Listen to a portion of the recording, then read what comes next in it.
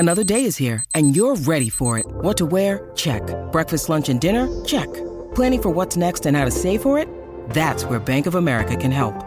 For your financial to-dos, Bank of America has experts ready to help get you closer to your goals. Get started at one of our local financial centers or 24/7 in our mobile banking app. Find a location near you at bankofamerica.com/talktous. What would you like the power to do? Mobile banking requires downloading the app and is only available for select devices. Message and data rates may apply. Bank of America N.A., member FDIC.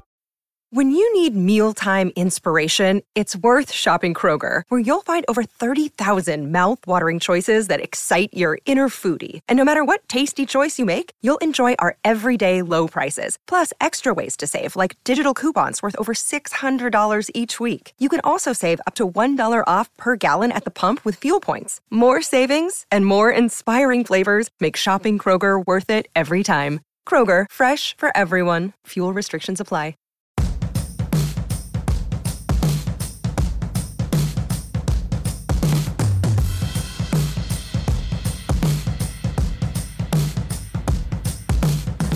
All right, welcome to the H2P podcast. Guess who's back?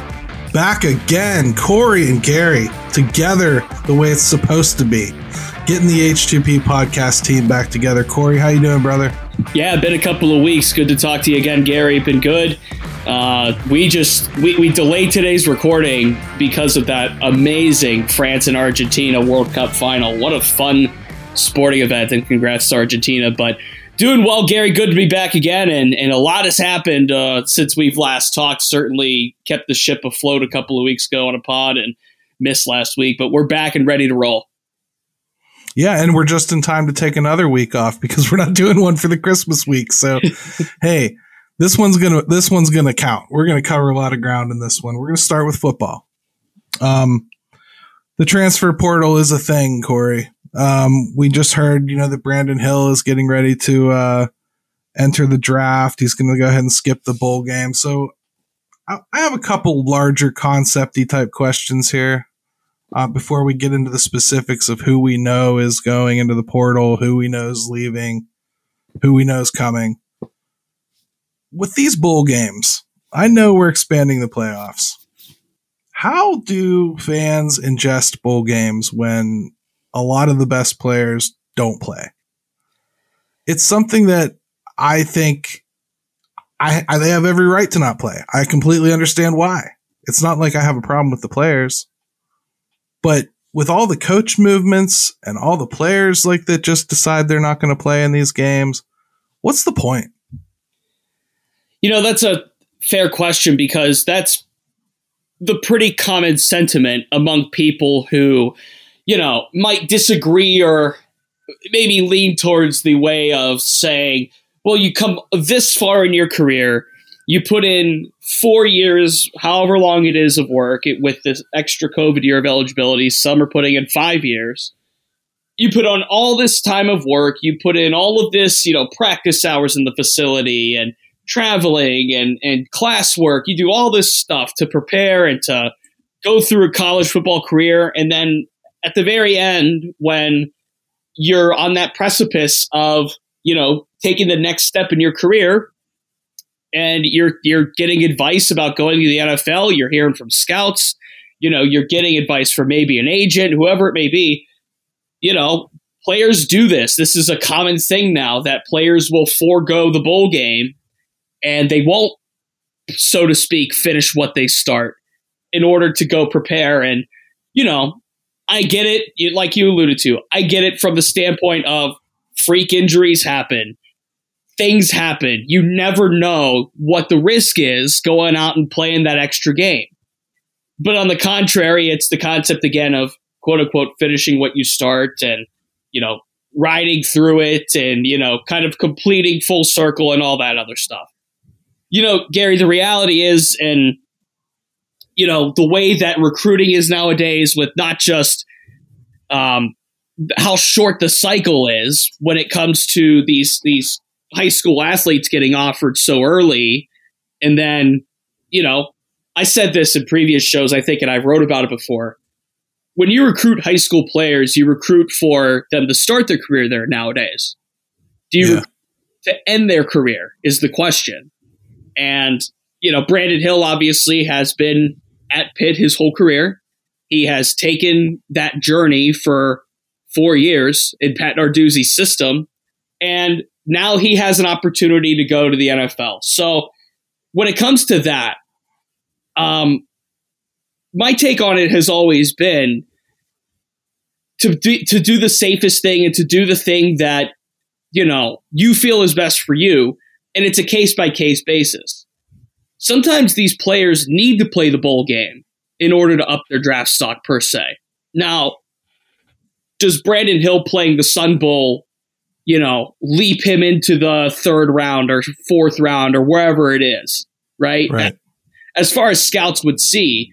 And for Hill, I think it could be a specific case because of the tremendous track record that Pitt has had with developing defensive backs, at least over the recent handful of years. But the thing that I have always approached it with these bowl games is, who is the player doing this? Is this a guaranteed 1st round pick? Is this a fringe 2nd round guy? Is this somebody that needs to play the bowl game? Now, does Brandon Hill need to play in the Sun Bowl? I'm not sure because of the gravity of the bowl game. Now, it would be a good test against a good top 25 team. It would be a good test against a good offense. Zach Charbonnet at UCLA is a really dynamic running back, and if Brandon Hill made a couple of plays, and that's tape that you could put plays on for that NFL draft film. I think it's such an interesting case-by-case basis type of thing, and it just depends on the player, and it depends on the kind of advice that they're getting about that next level. I mean, I'm with you, Corey. I definitely see all the reasons why players would not want to play.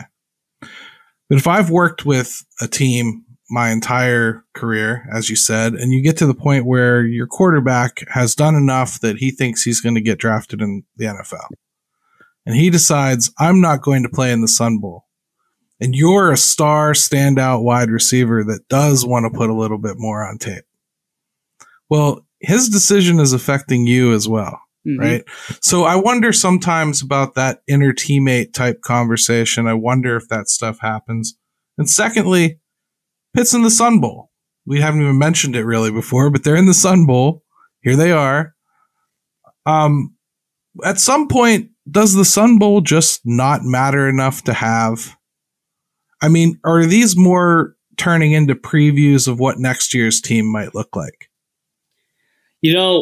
That's such a fascinating question, because pretty soon here we're going to an expanded college football playoff where, the big New Year's 6 games are going to become de facto semifinal, rotate in, become the national, whatever it may be, quarterfinal, semifinal.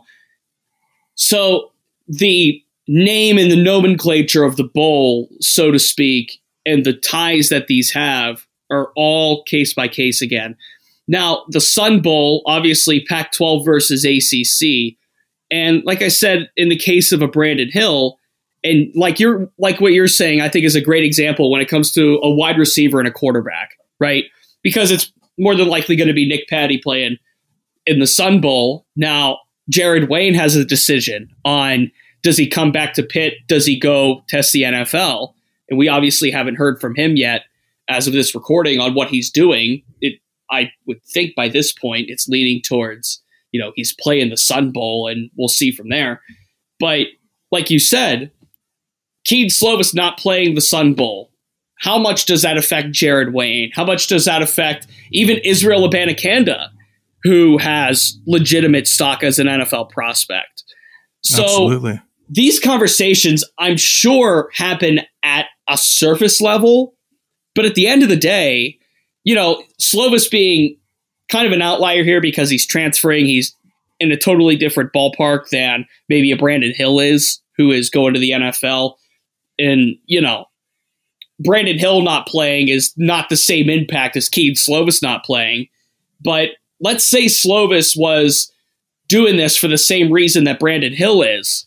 At the end of the day, this might sound bad, but you kind of have to look out for yourself at some level, right? Sure. Now, Brandon Hill not playing the Sun Bowl means that Javon McIntyre, PJ O'Brien, they're going to get opportunities to play in that game alongside Eric Hallett, who, as of right now, we know is in the game. So I think that those conversations have to happen at a surface level. But at the end of the day, if you have a chance to go make money and play at the next level, you got to look out for yourself. And that's just kind of part of the cruel nature of this entire deal. Right. Talking about playing at the next level, let's take another break so we still have something left for our next level when we come back.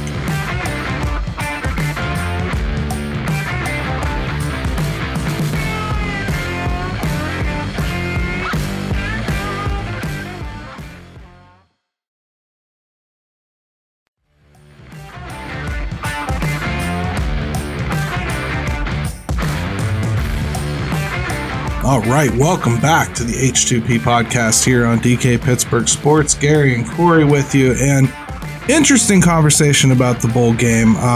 Instead of doing X's and O's, I kind of like having a bigger scale conversation about bowl games in general, especially since we're not sure who all the X's and O's will be. So let's talk a little bit about the transfer portal. It's the elephant in the room every year when you get to this point. Who's going? Who's coming? Notable, of course. I don't want to talk about third string offensive lineman coming from Toledo, but you know what I mean. So we actually just learned over the weekend that Pitt got 4 new commits coming in, and Wednesday is National Signing Day, so we'll obviously have official clarity on who these players are throughout the middle of the week here coming up. But the one name that we learned that is coming to Pitt, well, 2 names, I guess, since we last talked, Gary, was Phil Dracovic, obviously quarterback from Boston College, and then Donovan McMillan, Peters Township kid, former 4-star recruit, went to Florida, and he's coming home now. So those are the 2 big pull ones, and I want to get your take, Gary, on the quarterback situation, because this is a bigger deal than, a safety or a wide receiver or anybody else that might come in, because, Phil's hard for me because I'm jaded. My kid was playing at North Allegheny when he was playing at Pine Richland. I got up close and personal look at that kid for a long time. I think he flirted with all the local teams just enough to kind of tick some people off, if you will. Notre Dame came a calling. They tend to swoop into Western Pennsylvania and take some of our better recruits. So from a high school football perspective, a lot of us are a little jaded about Phil. Phil just hasn't stayed healthy. And I don't think he's really found an offense that suits him yet. And I'll be honest, this one won't either. If it's the same one they tried to run this year, that's not in his bag of tricks. I'm just going to tell you right now, it's not. Mm-hmm. So they also better come up with a better answer at wide receiver, or it just doesn't matter. Mm-hmm. So to me, other than Keaton Slovis entering the portal, the one that surprised me, and the one I think that could have the biggest impact, Gary, is John Morgan. And this one kind of caught me off guard because with Haba Baldonado, he's going to play in the East-West Shrine game. That's kind of an indicator that he's leaving. Sure. Deslin Alexander's out the door as a senior. So there's 2 starting defensive end spots for next year that are right there. And I thought John Morgan was going to be not just a guy, but pretty much the guy. I thought John Morgan, Deion Hayes were going to be bookends for next year. End of story. Figure out the rest of the line.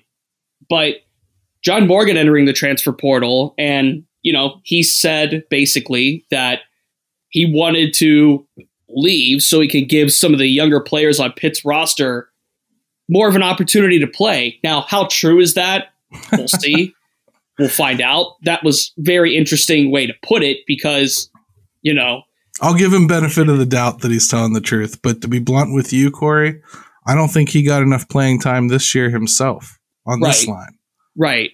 I think he had more. I think he had more out there. And now he's going to go take some playing time away from a younger player on another team, but I digress. But he's going to play big-time college football. It's just a matter of where at this point. He's going to get Power 5 offers. He's going to go play at a big school. We just don't know where.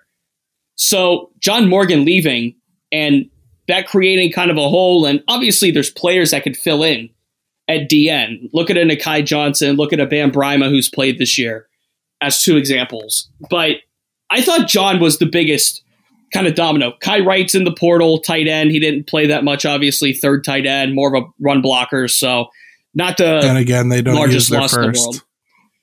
Yeah, they rarely use their first one, which, that's still a mystery to me. But no, I mean, as far as impacts leaving, I think John has the most gravity to him. And then guys coming in that we know of right now, I think the biggest one's going to be now Donovan McMillan.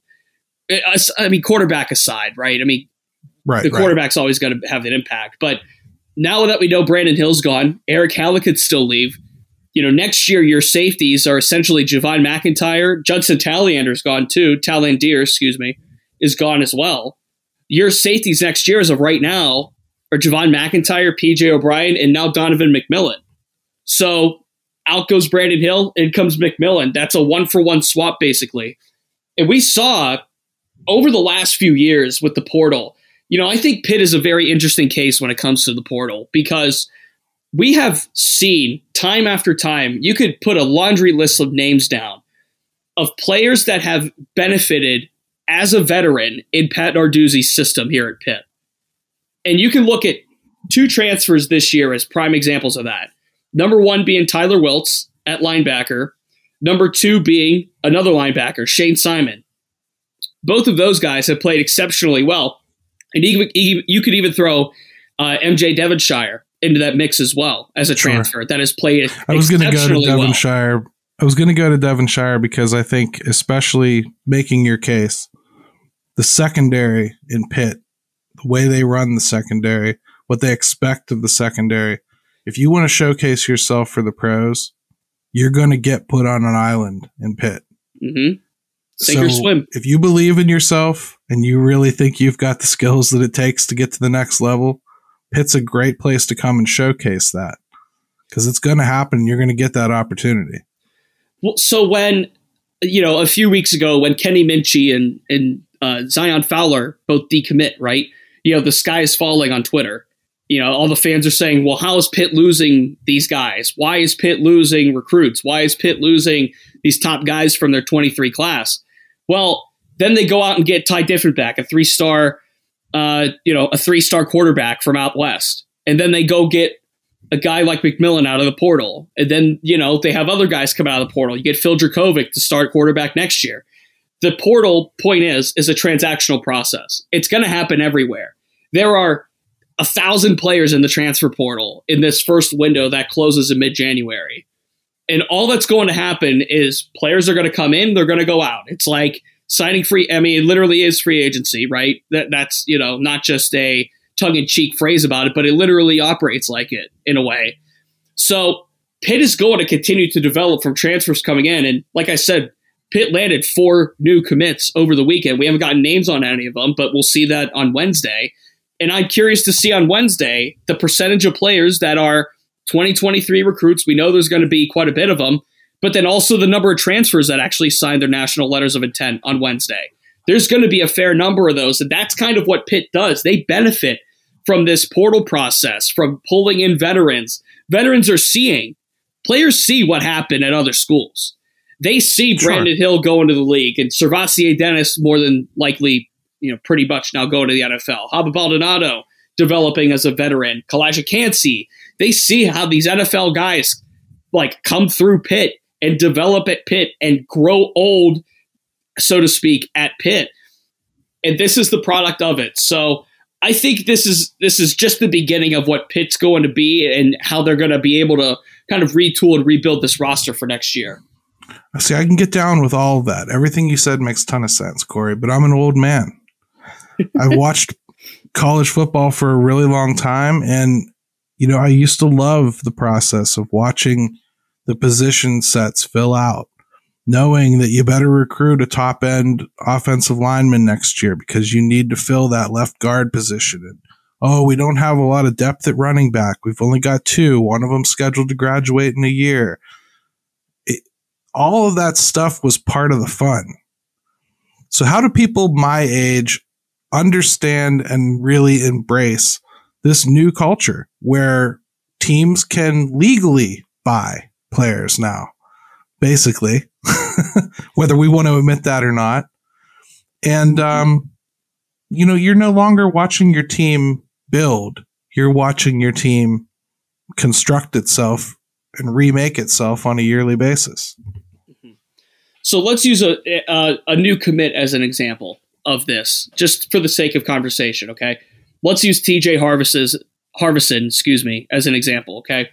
He's a 3-star running back from Georgia, all right? So the word on the street is he's going to enroll early. He'll start with the spring camp and everything and start to get acclimated, right? So this is a running back. This isn't, you're starting left guard or you're starting deep tackle. This is a running back in a position of prominence, a position of some kind of limelight down the road. Look at Izzy Abanikanda, the limelight he's gotten this year, just because of his success.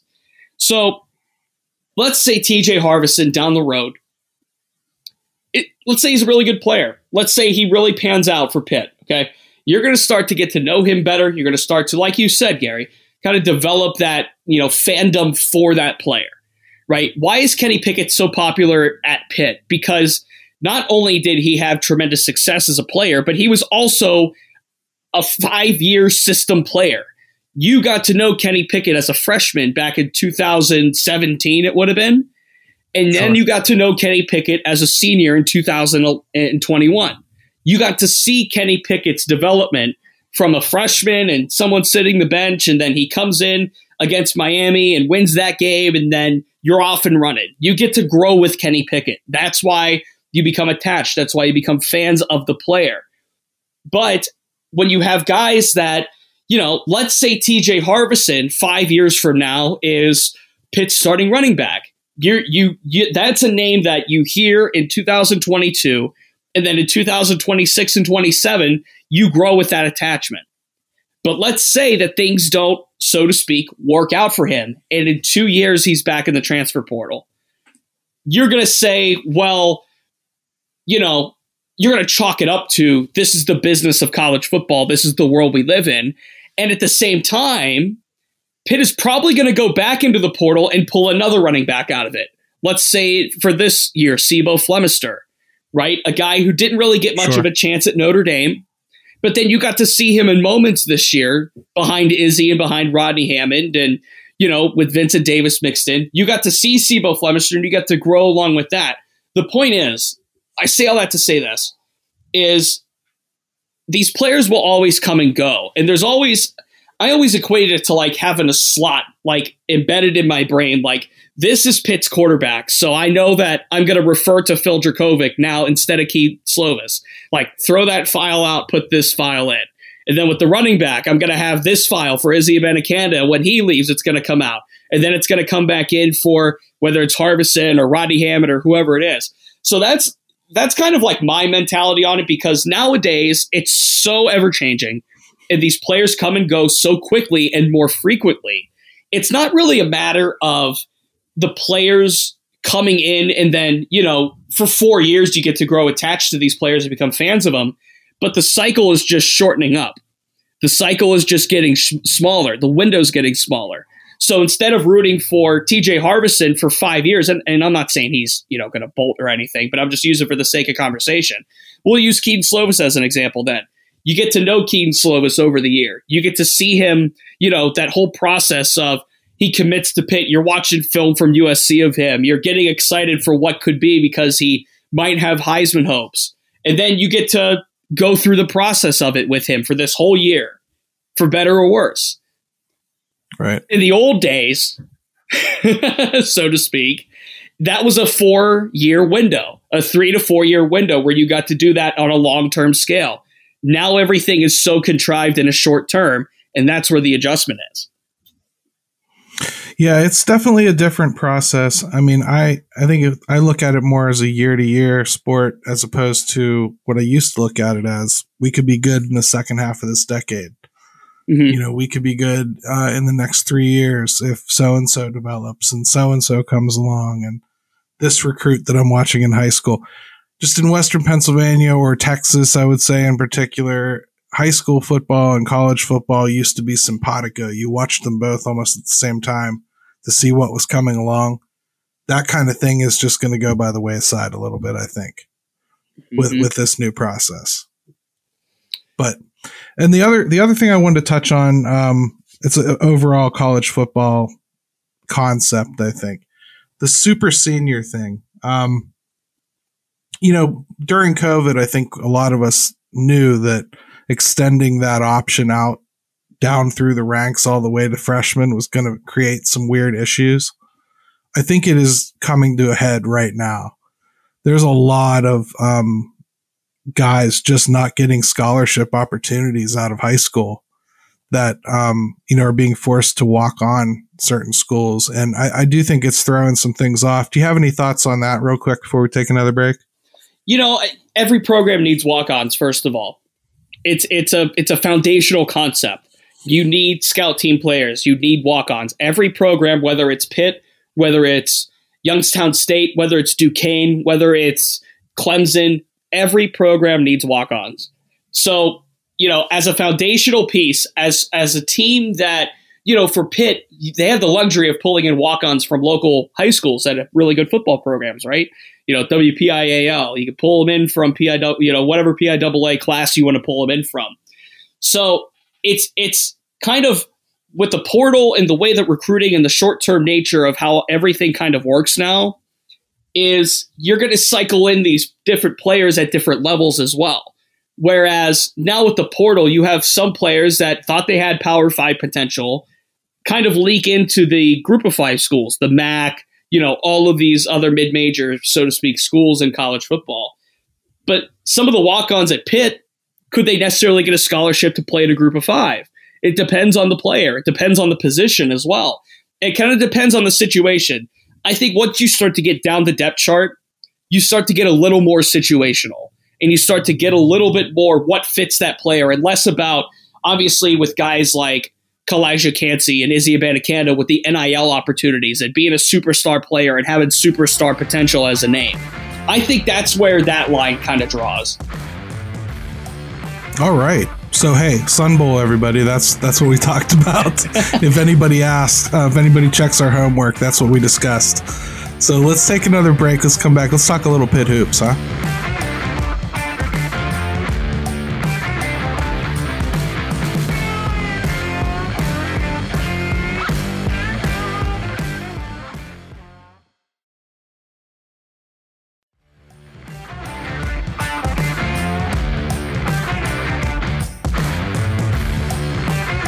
All right, welcome back, H2P Podcast, and it's hoops time.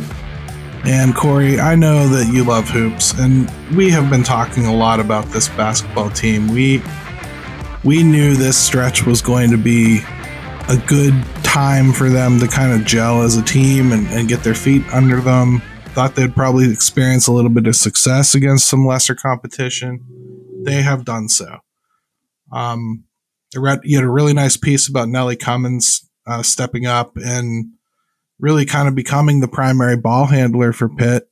And it's been good. I'm not going to sit here and tell you it hasn't. I've watched a lot of these games. I think they've had a chance to win them all, including the Vanderbilt contest. Not bad.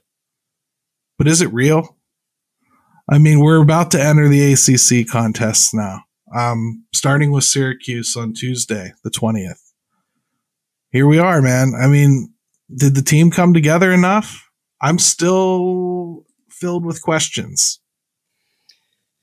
Okay, so I want to use the trip to Brooklyn that they took in the middle of November, literally a month ago, as kind of a checkpoint, kind of a splitting point for this. Because since they came back from that, and that 29-point just beat down from Michigan, and then they lose that game to VCU that they kind of blew at the end.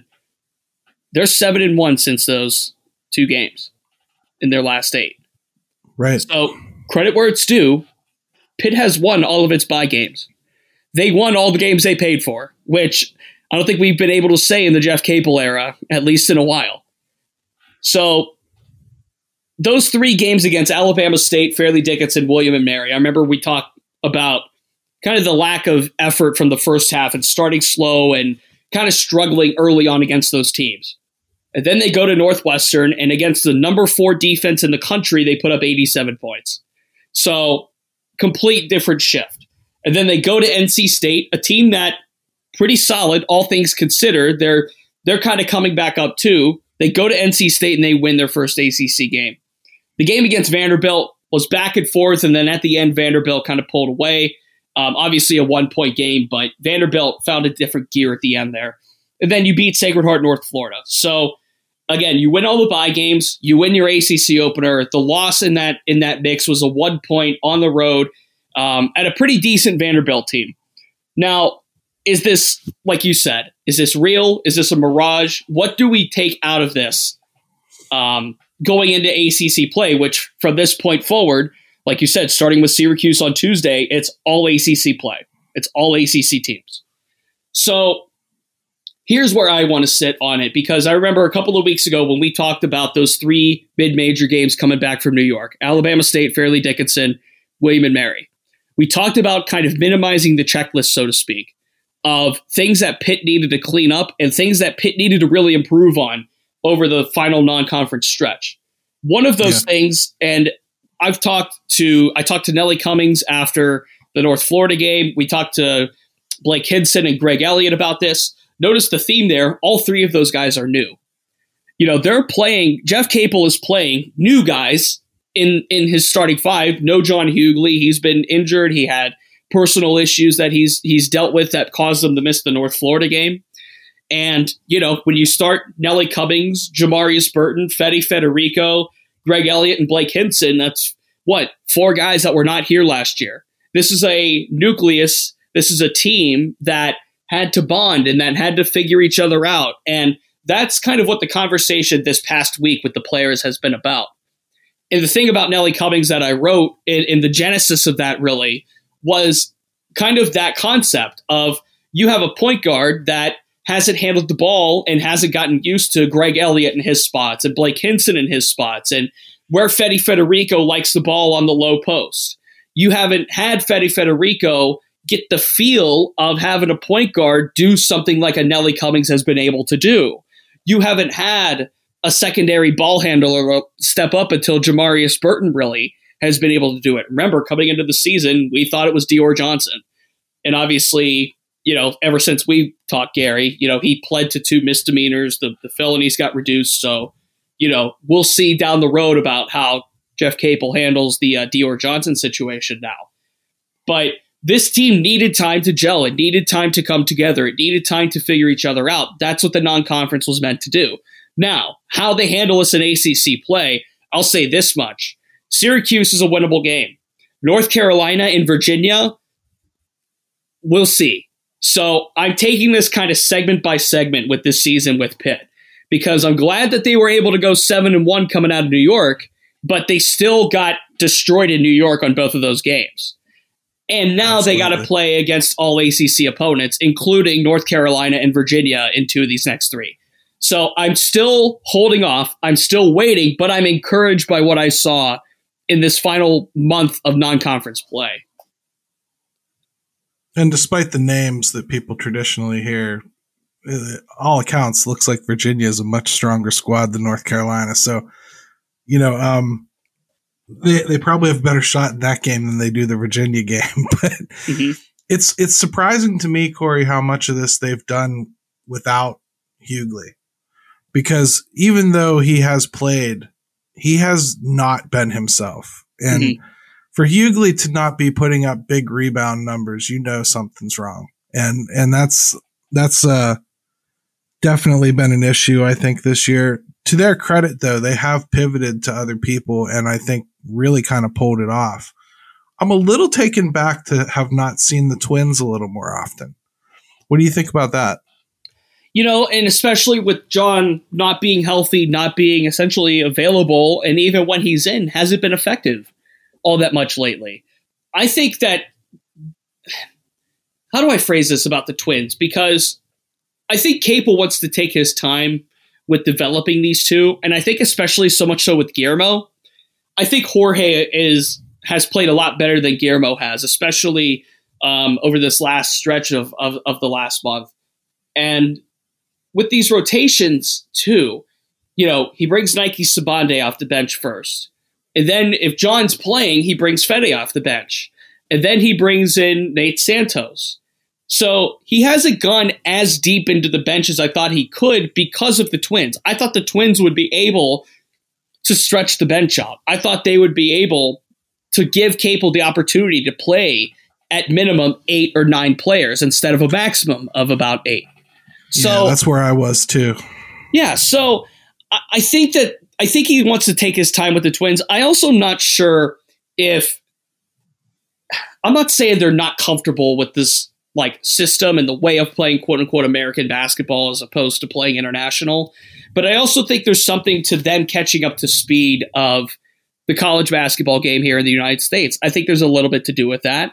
And I'm not saying they look out of sorts by any means, but I think that in order for them to play consistent minutes, and I think in order for them to, what's the word I'm looking for, produce in those consistent minutes, I think they still need to get up to speed on a couple of things. I think that at times you see, they're maybe not in the right position, or maybe they're not, confidently handling the ball in the low post, or maybe their shot selection isn't confident there yet. It's something that's not there yet with them. And I'm not saying they're not talented players, because I think they're both good players. But I think that there's just a little more growth that needs to come forward with both of them. Keep in mind, they're true freshmen. They're true freshmen coming over to play a different style of basketball. So I think that we just need to wait and see a little bit longer on the Twins until we can really see what they can truly do as far as being system players and getting used to all of that. Yeah, I'm with you there. I feel like Nike Sibande has probably got to improve his field goal and 3-point percentage drastically if he's going to continue to eat up the playing time he's getting, though. He's playing really good away from the ball, but with the ball, the shooting percentage is just abysmal. And eventually that has to come due. That bill comes due when you start playing better competition. So, especially when you don't have a strong rebounding game. So, we'll see what happens. ACC play, I'm not optimistic, but I'd love to be surprised. At least I did see more consistent defensive sets against some of this inferior competition, and that's good stuff. And Corey, I think we have to congratulate Pitt Volleyball too, because, man, what a run this year, for real. And they're set up to do it again next year. Yeah, they are. I mean, another run to the Final Four, second year in a row. Dan Fisher has something here as far as a core is concerned. They're not losing that many seniors. That match against Louisville, the Cardinals just found a whole nother gear in that fifth set, right? 15-2 in the fifth set. Unbelievable stuff from Louisville. But the resilience that Pitt showed in a couple of those sets in that national semifinal was just unbelievable. They were able to come back. I mean, you saw the way Courtney Bazzario and Serena Gray and Chiamaka Nwokolo, the way they were able to attack the net. You saw the back line perform well. Rachel Fairbanks was everywhere throughout the entire NCAA tournament, had a triple-double, obviously, against BYU. And look, this Pitt team has nothing to be ashamed about. They had a tremendous season, obviously played through gauntlets of tough teams. Louisville, just another, they split with them in the regular season in this rubber match in the NCAA tournament. Just a little too much at the end. So congrats to the Pitt women's volleyball team. Just an unbelievable season. And, they'll definitely be back next year in some capacity in the postseason. This is a team that has a lot to look forward to. Absolutely. I think overall it was a pretty good year for Pitt. And as we enter 2023, I think there's more good to come. So for this show too, Corey, I mean, we're going to get better at this. I'm sure of it. Hey, we ran long today, but we haven't talked to you guys in a while, and we won't be talking to you guys for the holidays. So to those listening in, we obviously appreciate you, and we appreciate taking your time. And have a Merry Christmas, have a happy holidays, enjoy spending time with you and yours. Yeah, everybody. Without anything else to say, H2P and Merry Christmas.